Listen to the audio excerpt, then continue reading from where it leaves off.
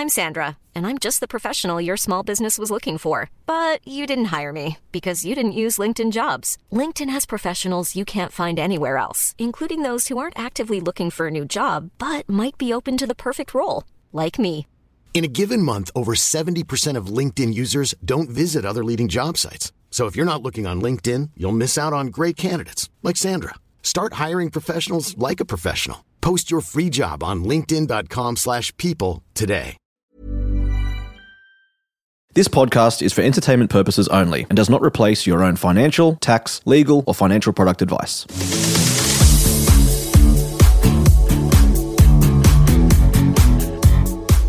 Hey everyone, welcome back to my Millennial Answers, the summertime bonus edition. If you're out there having a bit of a break over this holiday season and you listen pretty currently, we hope you're out there getting inspired, getting encouraged.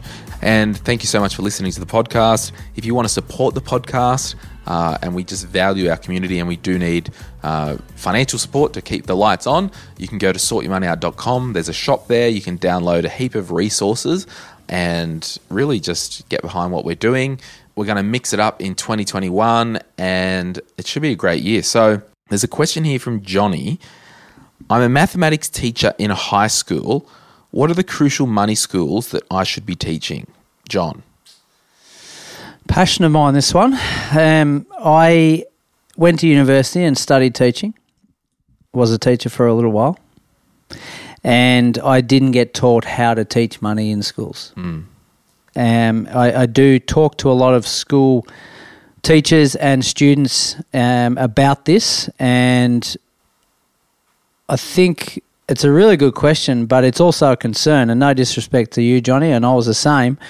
We should be taught, our teachers should know this to be able to teach our students, our futures of tomorrow.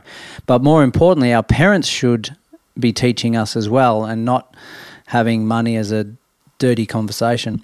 So he said his high school, I get that, but I'd be starting at the basics of spending, earning, giving and saving, and then going to the concepts of, right, what is money? How do we transact in a retail world?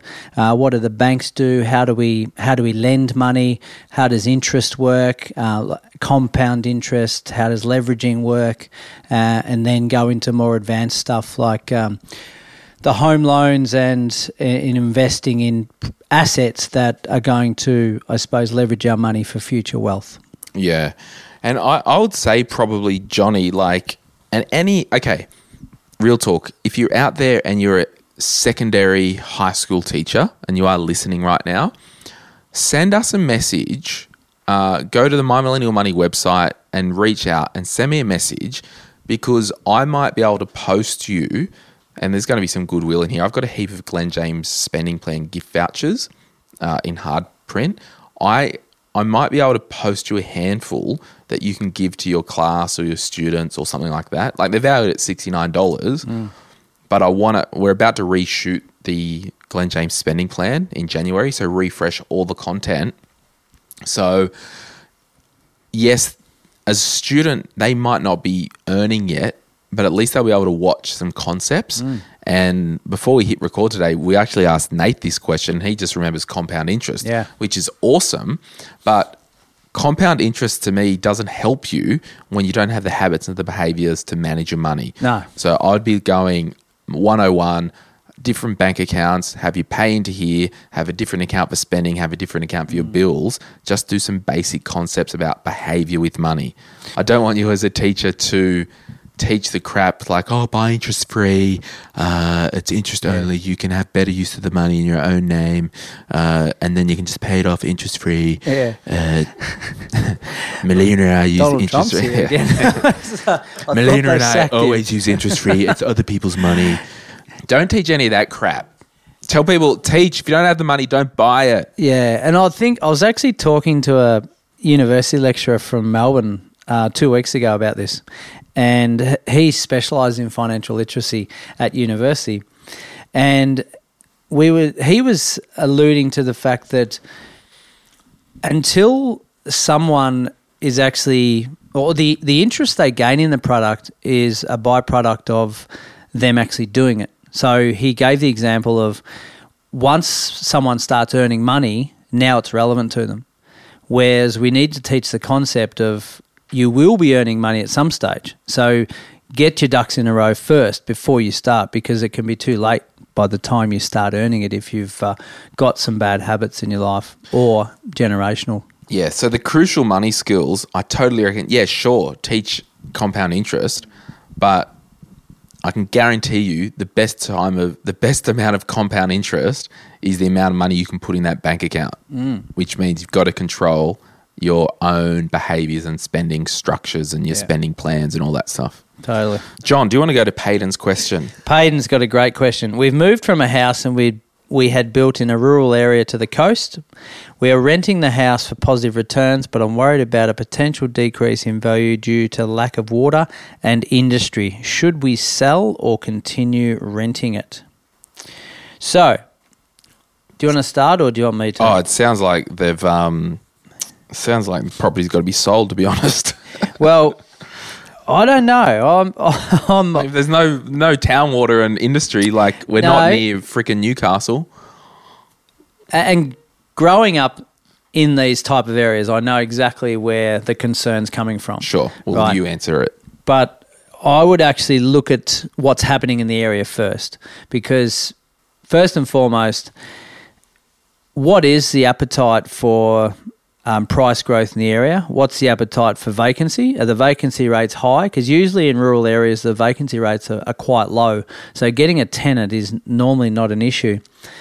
I grew up in a town, a lot of people know, there's a population of about 400 people. Now, my brother still lives there, and in the last 10 years, his home has gone up about 80 to 100,000 in an area where the population is decreasing by the day.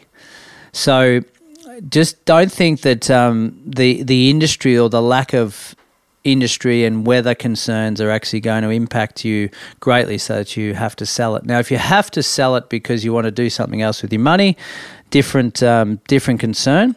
But if it's not costing you money to hold, the vacancy rates are low in the region, you're not going to pull massive amounts of money out or need it to go to the coast, then I'd be actually leaning towards holding on to it, Payton. Yeah, and I read lack of water as in no town water and we're off the grid-ish. Yeah, I'm reading water as coming out of the sky. Right, okay. But it's like anything. So this question aside, John, if you've got a property that you're moving out of, you've actually got to do an assessment of would I buy an investment property in this area right now?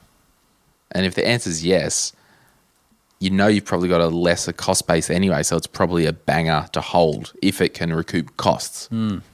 I'd be interested for Payton, if Payton's listening, to reach out to me and I'll have a quick chat because I love this country stuff. Can you record it and at least produce My Millennial Property podcast content? Yes, correct. Awesome. Yeah. All right, guys, really short one today. Hope you're enjoying your holiday season. But yeah, school teachers, you're doing an awesome job, but focus on the habit. And yeah, we'll leave it there. We will. Bye. Bye.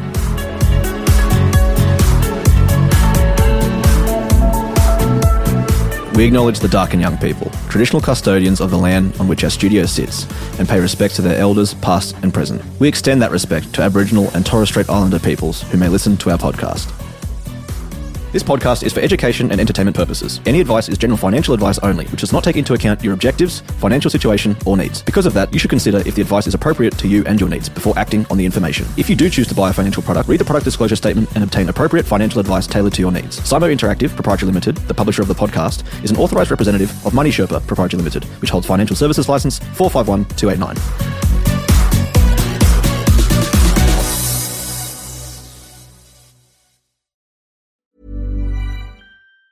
Mom deserves the best, and there's no better place to shop for Mother's Day than Whole Foods Market. They're your destination for unbeatable savings, from premium gifts to show-stopping flowers and irresistible desserts. Start by saving 33% with Prime on all body care and candles. Then get a 15-stem bunch of tulips for just $9.99 each with Prime. Round out Mom's menu with festive rosé, irresistible berry chantilly cake, and more special treats. Come celebrate Mother's Day at Whole Foods Market. Mom deserves the best, and there's no better place to shop for Mother's Day than Whole Foods Market. They're your destination for unbeatable savings, from premium gifts to show-stopping flowers and irresistible desserts. Start by saving 33% with Prime on all body care and candles. Then get a 15-stem bunch of tulips for just $9.99 each with Prime. Round out Mom's menu with festive rosé, irresistible berry chantilly cake, and more special treats. Come celebrate Mother's Day at Whole Foods Market.